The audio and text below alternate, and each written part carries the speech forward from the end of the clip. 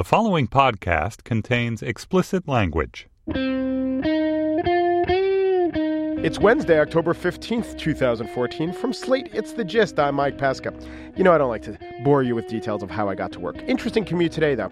I was on the west side, get on at the Museum of Natural History, stop on 81st, take the B down to Columbus, one stop, hop on the A. Then I walk across to Times Square, where I take the N. They have that underground passage between Times Square and Port Authority. I take the N all the way to Brooklyn, to the 4th Avenue 9th Street stop where I jump on the G. Now, there was no real point for me doing this to take this circuitous route, but because I did, I can now say I took the G to the A, to the N, to the G, to the B, to the A, to the N, to the G, to the hey. Now, the real reason I did that, to play that Jessie J, Nicki Minaj song, Nicki rapping there, was to burnish my credentials as a cool guy on the cutting edge who listens to songs like Bang Bang. Because what I'm going to do now is undercut that. It really didn't work, I know. But listen to this. This is a newspaper. This is not just a newspaper, which is old manny enough. This is the insert in the New York Times that like some other government buys to try to trick you a little bit that it might be the New York Times. I mean, you know, they say it really up top that this special advertising feature is sponsored and produced by Rossiyskaya Gazeta and did not involve the reporting or editing staff of the New York Times.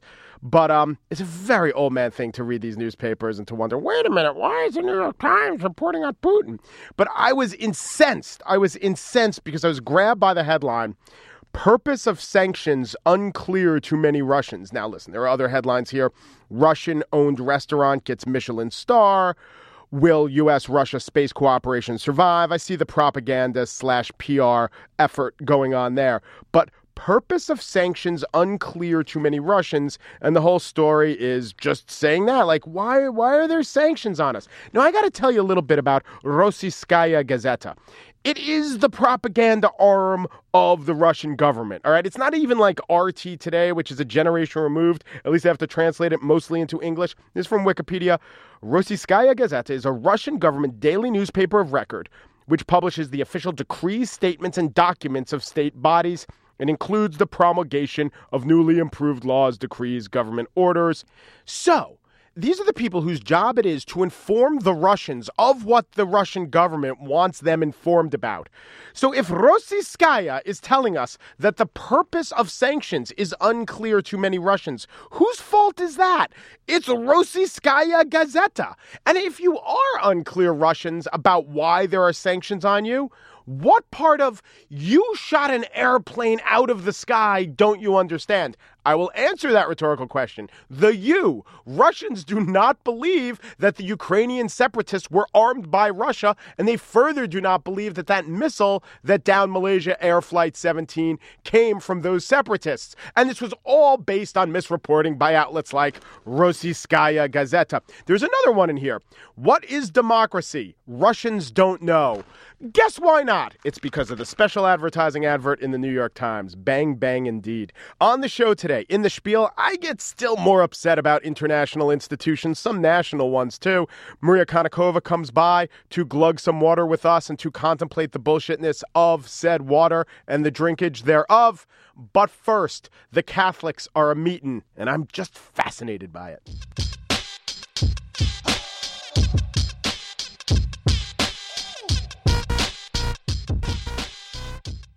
Its official name is the Extraordinary Synod of Bishops. It's taking place in Rome right now. There are meetings through the 19th. Pope Francis and bishops are reformulating Catholic policy in terms of hot-button issues like divorced people and gay people and the family. Technically, the synod will last a year through 2015 when the Ordinary Synod of Bishops meets. Joining me now is Joshua McElwee, who writes for the National Catholic Reporter. Hello. Yeah, hi, thanks for having me. Before we even begin on the details, define what kind of meeting is this? How often does it happen? What sorts of policies have resulted from this in the past? Yeah, so it's a synod, which is a global meeting of Catholic bishops at the Vatican. There's a normal schedule for those, but Pope Francis called an extraordinary one, an out of the normal schedule one for 2014, because he wanted to focus on the question of families. What's going on with families around the world? So we actually called two separate synods, one for this year and one for next year, 2015, on the same subject. And so they've been meeting here in Rome for, I guess, a week and a half now. Yeah. And they just issued a summary statement saying what they've been doing in that first week of their meetings. What have been the headlines? take a decidedly different tone than church documents in recent years. So where the church might have said in the past, taken a very judgmental tone, saying, if you're not following church teaching strictly to the letter, there's a problem and you're kind of out of line. But what this document seems to say, it's much more about accompanying people in their daily lives, showing mercy, and maybe leading them gradually to what the church teaches, but not at the front saying, well, you're wrong. I'm fascinated by Pope Francis, and when he was selected to be Pope, a lot of the narrative was things like talking about how he opposed gay marriage. I said, that's church doctrine, what do you expect? There were reports about his own beliefs and how humble a person he was and how he really lived a humble, almost poor life using public transport and living in a small apartment there in Argentina. But I've been just fascinated and really surprised with how, for lack of a better word, progressive his agenda has been. Now, I want to ask you a couple questions. One, did we, maybe people who look at the church casually, people who look at it expertly like you do, did we misinterpret how inherently conservative the church was? Well, it's tough with the progressive and conservative labels in the church because it's not kind of on the same spectrum as U.S. politics. But for sure, Pope Francis is someone who wants discussion, wants dialogue, and wants everything to be on the table. When he spoke to the bishops, he told them to speak frankly and boldly. And that is something that is new. This Synod of Bishops, this meeting that's happened before, normally it's kind of expected. The bishops come to Rome, they read a prepared statement that's pretty dry, probably boring, and there's not real issues. There's not about real day things going on today. Pope Francis has devised this system in a new way, saying, no, we're going to talk about the real thing and nothing is off the table. Now, granted, progressive, conservative, it does not comport to U.S. politics, for instance, but underlying a lot of his beliefs and what he's doing is not just effective leadership, amazingly effective leadership like a guy who's taking over a sclerotic old company and breathing life into it and challenging the middle managers. In some ways, this is what bishops are, the middle managers, to get their act together. But, he is endorsing more forgiveness for sinners, for instance. He is endorsing policies that, would have been seen as butting up against the kind of strictest interpretations of church doctrine, isn't he? Well, I think Pope Francis is coming out of an entirely different mindset and place of the world than the popes we've had in centuries. He's the first Latin American pontiff coming from Argentina. And in the 1980s and 90s, the bishops in Latin America, they have a group, the bishops across Latin America, and they were meeting together and hashing out what was going on in that complex region of the world, economically, with poverty, and in all sorts of areas. And they were doing exactly what this synod is doing now. They were discussing these in open, in public, and asking people what they need and what's going on. I mean, if you want to use progressive, that's a very progressive notion for the church today. Do the powerful voices within the church hierarchy, are they eager to go where he is leading them, or is he likely to get opposition? Talk about the constituencies within the church. Yeah. Well, today the Vatican hosted a press conference. They've been hosting these daily press conferences during this synod, and that's because for some reason they've decided that the texts of the bishop's remarks are not being made public. So instead they're having these daily press conferences giving, the general overview of what's going on. And one cardinal who came today is from South Africa, Wilfred Napier, and he expressed some real concern with the document released Monday, saying that it might even put the Synod of Bishops in a corner. He said it would put them in a position that is irredeemable. He said that it might not represent the full view of the bishops who were there, and maybe just the point of view of some of the bishops. But at the same time, he's among a small minority at this point who are making those criticisms public. It probably will take us a few days to see who speaks out, who says what's going on, and who kind of registers their disappointment. And at that point, we'll know pretty well if there's been some back and forth among the bishops. Is Pope Francis a good politician? I think definitely he is a savvy person. He seems to know very well how to get the world attention, and he seems to be doing that in very simple ways. and he must know that having people's attention and having support of a lot of people doesn't hurt when he wants to get things done. And finally, your readers, a report for the National Catholic Reporter. The nation in question is the United States. What's been the reaction of your readers to the news coming out of the Synod, maybe even to Pope Francis in general? Well, I think our readers, just like many Catholics, are really excited by the Pope, particularly his focus on kind of the core beliefs of what it means to be Catholic, not so much about a specific doctrine or a specific teaching, but in helping each other and looking at each other as people of God and in acknowledging, worth of everybody. Joshua McElwee is NCR, National Catholic Reporter, Vatican correspondent. Thanks so much. Thank you.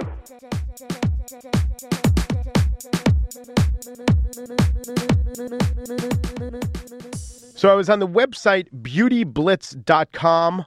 Slogan, you're a click away from gorgeous, but I'm already on the site, so what are they saying? Anyway, we asked models, what's your beauty secret? So there's the premise. We asked models, what's your beauty secret? Let's see what models said. Caitlin Lyon, honestly, I drink a ton of water. Shui P. Quinn, I just drink a lot of water to keep my skin fresh. Tony Garn, I love Bioderma Cream Line. It's this remover that's really water-based, and I drink a lot of water. That's not just true for models. It's true for everyone. Drink a lot of water. It's really healthy. The magic number, 8 cups a day. So I'm just wondering, is this bullshit? I mean, models are saying it, and they are pretty. Maria Konnikova is here. She covers science for The New Yorker. She's well hydrated during this interview. Let's you and I, Maria. Cheers. I hope it goes well. We both have, these are 16 pint glasses of water, crushed ice. Which will actually be 2 of our recommended daily servings, since Really? it's 8 glasses of 8 ounces. So we have 16 ounces right here, so we're getting 2 down. Yeah, okay, so if we gulp these, we're a quarter of our way home. But is there a good scientific basis for this 8 glass a day recommendation? Absolutely not, Mike. What? This is something that's been going around even before the internet, that drink 8 glasses, 8 ounces every day. And the real science behind that recommendation is that it's easy for us to remember. We can't be bothered to remember something more complicated. And that's kind of a good guideline for you should drink a lot of water, probably more than you want to. Yeah. But when it comes right down to it, we still don't really have an adequate way of measuring hydration. There's a great way of measuring dehydration, so I will know if you haven't had enough water. But there are lots of different ways of getting proxies for hydration, but there's not a single one that works across the board with the general population. And so we simply don't have the data to say, well, how much water is sufficient? We don't know. So how do they measure this? Or, have they done studies that try to compare the 1 glass of water a day drinker versus the 8 glass of water a drinker in some rubrics? Well, the only way they can really do that is by basically looking at the levels of dehydration in people and comparing that to people who've been drinking water. So you'll have, for instance, 2 athletes on a treadmill, and you'll make one of them drink water and the other one won't be able to drink water for that half an hour. And then you measure their performance. You measure, how well they've done on the treadmill. You measure how well they do on cognitive tests after. And you basically see, what's going on. Is there a big difference? And what we find is, frankly, there really isn't. Because some studies show, yes, there is. Other studies show, no, there isn't. And it's never really big. I think the biggest effects I've seen in the literature are something around 2.4%. So it's actually of a difference in performance, which is actually quite low. Yeah. And so we're just talking about drinking water in order to perform an athletic feat. Or perform cognitively. So there are studies that try to compare how good water is for you. Yeah. There's only one thing that we know for sure, and that's being dehydrated is really, really bad for you. But the way to cure dehydration is not 8 ounces. It's just enough water. It's just enough water. And pretty small amount, actually. Yeah, and what we actually know is that adults are pretty good at regulating their water intake. Your body tells you when it's thirsty, and when your body tells you it's thirsty, you should drink. And you should drink a lot of water. And it's easy to fool your body because even if you just put water in that glass and don't swallow, spit it back out, don't actually do that, please. Okay, sure. But if you did it, your body would think you drank it because the receptors on our tongue signal before we even swallow the water, that, hey, I'm about to get hydration. It's about to go into my blood. I'm about to get this wonderful thing, which is why some athletes, they will actually just rinse their mouth but then spit the water out so that they don't gain water weight if they're about to weigh in, for instance, if you're a boxer or something like that. I think maybe the one reason why models drink so much water and say it's good is because it is filling and, models can't eat or anything. Yes. So that's got to be going on.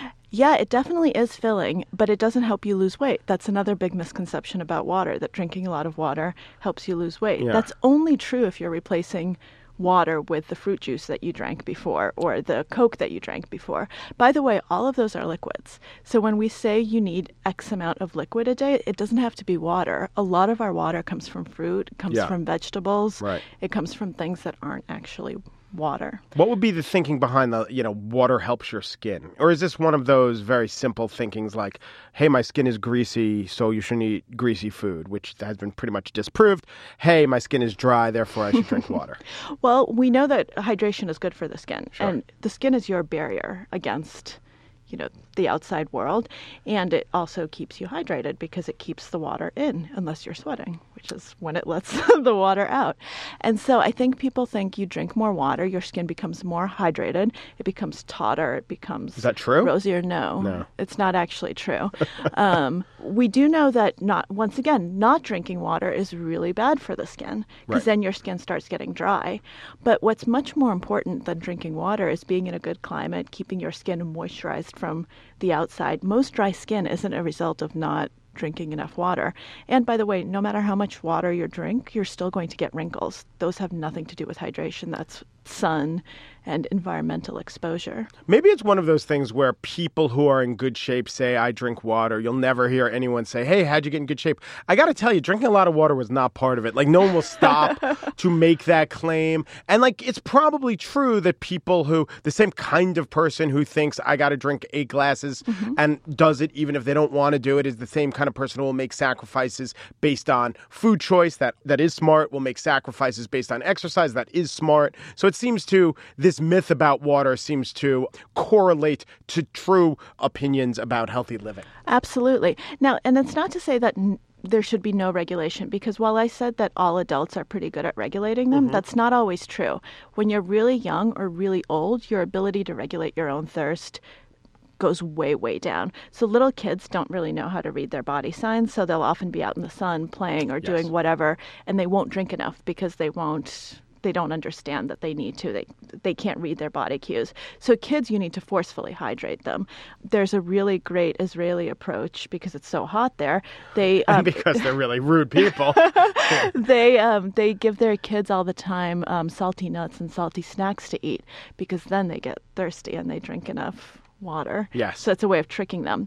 Now, Let me re-say that and say, and because they're not beholden to some of the niceties of American parenting. So they give them salty nuts, yes. And then the kids will want to drink. Exactly. Huh. And then older adults, we don't really know why, but our ability to regulate thirst declines with age. And that might be part of the explanation for why older adults sometimes get confused in hospitals because they're dehydrated. They're not drinking enough water. And we do know, once again, that dehydration is really, really, really bad. And when you're dehydrated, you can't think as well. You do sometimes get delirious and you're not really sure what's what. And, you're going to die. If you don't drink water for a few days, that's all it takes. Maria, I'm not a scientist, but we're going to die anyway. Yes, life is 100% fatal. Let us now pause to imbibe as I ask this next question. So let's cut to the water chase. Let's cut to the chase through this canal, and I will ask you, drinking 8 glasses a day, that helps your health. That helps your skin. That will help you become one click away from glamorous. Is that bullshit? That is mostly bullshit, Mike, unfortunately. No, I think it's fortunate. I shouldn't feel any water guilt. But I want to thank you. Maria Konnikova covers science issues for The New Yorker, comes on our show to play this and to dispel water-based myths. Cheers. Thank you, Maria. Thank you, Mike. Refreshing.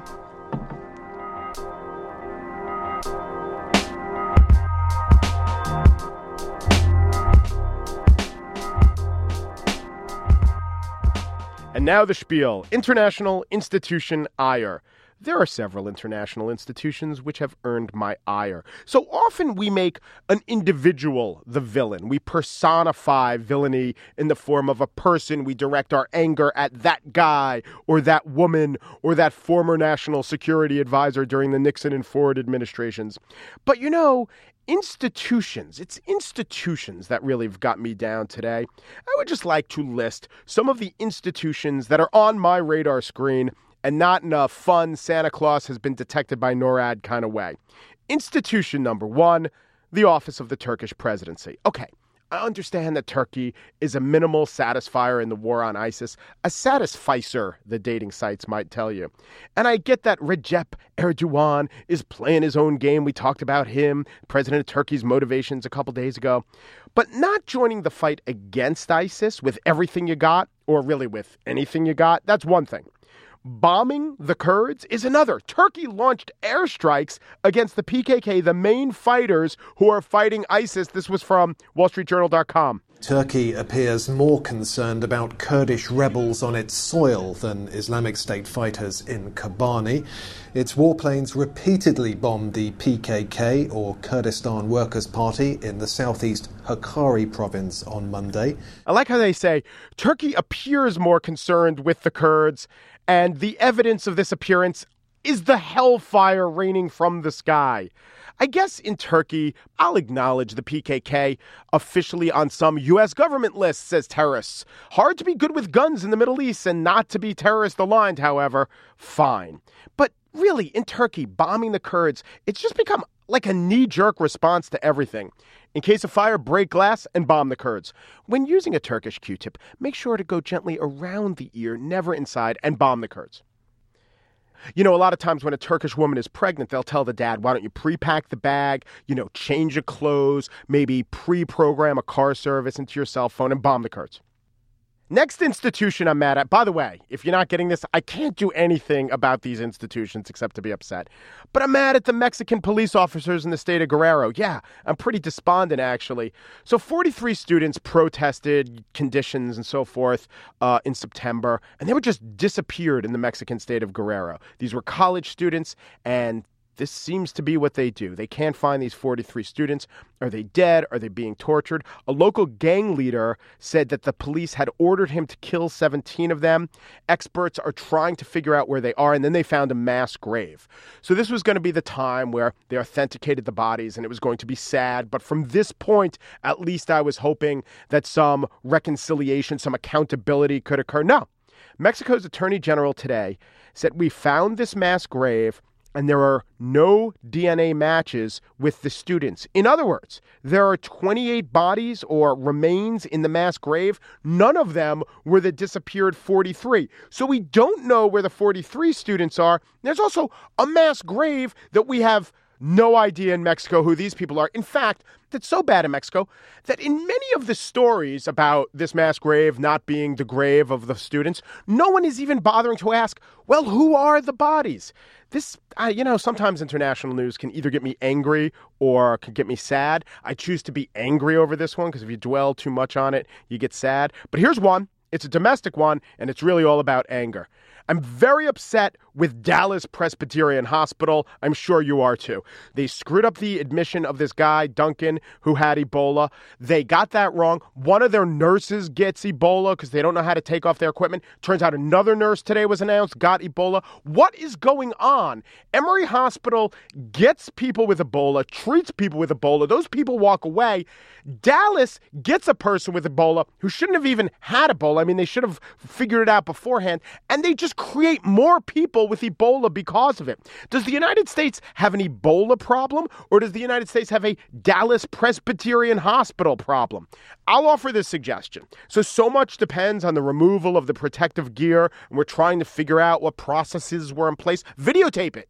It's 2014. This is serious stuff. When the people come out after having treated an Ebola patient, videotape how they remove their protective gear. Then we can see what went wrong. I think it's worth it to pinpoint the problem rather than to say vaguely, we have to re-examine our procedures. Next institution, this one's pure ire, no sadness, Florida State. or the Tallahassee PD, or let's say college football in general. Today it was announced that Jameis Winston, who won the Heisman Trophy, is being investigated for none of the many, many things he did that border on the criminal or the disgusting, for autographs, for signing autographs, because a college football player can't sign autographs. And let me tell you, the FSU authorities are on this, man, interviewing the autograph authenticator. They are talking to Jameis Winston. They're getting statements and triangulating and talking with other reporting agencies. Now, put this in comparison to how they investigated actual real acts of immorality or illegality when it's perpetrated by a member of the football team. The New York Times just had this huge article about how members of the football team went around shooting guns, BB guns and pellet guns, but just shooting it at civilians, breaking windows, no charges. One guy stole a scooter. They convinced the victim, oh, you don't want to press charges. He is a football player. Domestic violence was just poo-pooed and swept under the table. And then Jameis Winston, I am not saying that he was a rapist. I do not know if he was a rapist. There was never an adequate investigation into whether he was a rapist, and that is my point. There was never an adequate investigation into whether he was a rapist. And I know the Tallahassee police was supposed to do the investigation, and I know Florida State isn't the Tallahassee police, but they were working hand in hand to make sure that no one laid a hand on Jameis Winston. If you're not following this case, let me just give you this one fact that's not in dispute. During a sexual liaison between Jameis Winston and this undergraduate who was extremely drunk and claims she was victimized, she was videotaped without her permission. And that evidence is being used as to the question of sexual violation to exonerate Jameis Winston that he was involved in a sexual violation. What is on this videotape that was taken without this girl's permission is being used to bolster the claim that Jameis Winston didn't rape anyone. But look, if he signed an autograph without someone's permission, we're going to nab him on that one. I made the analogy, college football is like a cross between Singapore and Somalia. They'll cane you for chewing gum, but rape, really, what can we do about it? All right, so what institutions am I not angry at? Doctors Without Borders. They do a great job. SNL's having a good season, I think. The Islanders are 3-0. So on the one hand, we have deadly disease raining fire from the sky, mass graves, a blind eye to rape, gunplay, domestic abuse. On the other hand, TV show, a hockey team. I think I'm going to have to get a cold beer. Oh yeah, Sierra Nevada. I also put Sierra Nevada in the category of institutions that I back. So I'm going to crack a frosty one, and I'm going to bomb the Kurds.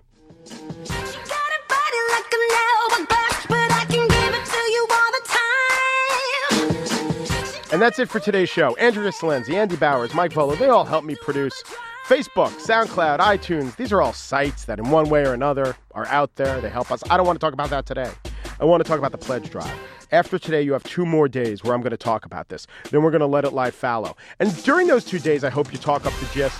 I hope you tell people I think you'd like the gist. But during these next 2 days, especially, I would like you to sign someone up for the gist. Many people have emailed me or Facebooked me. Yes, I've been trying to do this. And if you have a success story, if you sign someone up who we think would be great, if you sign a whole bunch of people up, tell us. And you could be a lobstar of the Anten Twig, which we're going to announce on Friday. We know it's almost impossible to have the kind of huge audiences that they have, not just on network news, but even, cable news. It's a lot easier when there's a piece of furniture in everyone's house or in everyone's car. And all you have to do is click it on and kind of passively discover this stuff. And this is why our delivery mechanism is extremely flawed. There's no way to hook someone who doesn't already have someone involved advocating for us. And that's where you come in. You're a necessary linchpin in this entire process. The only way for the gist to stay around, for in fact, the gist to expand and grow, and for you to get serious consideration as a lobstar. We really do appreciate it. I'm going to stop these over pledge drives in 2 days, but in the meantime, thank you for helping me, and thanks for listening. We winning in the lotto, we dipping in the pot of blue photo. Hitting so good, it's dripping on wood. Get a ride in the engine that could go. Batman robbing it, bang bang cocking it. Queen Nicki dominant, prominent. It's me, Jesse and Ari. If they test me, they sorry. Riders up like a Harley, then pull off in this Ferrari. If he hanging, we banging. Phone ringing, he slanging. It ain't karaoke night, but get the mic 'cause I'm singing.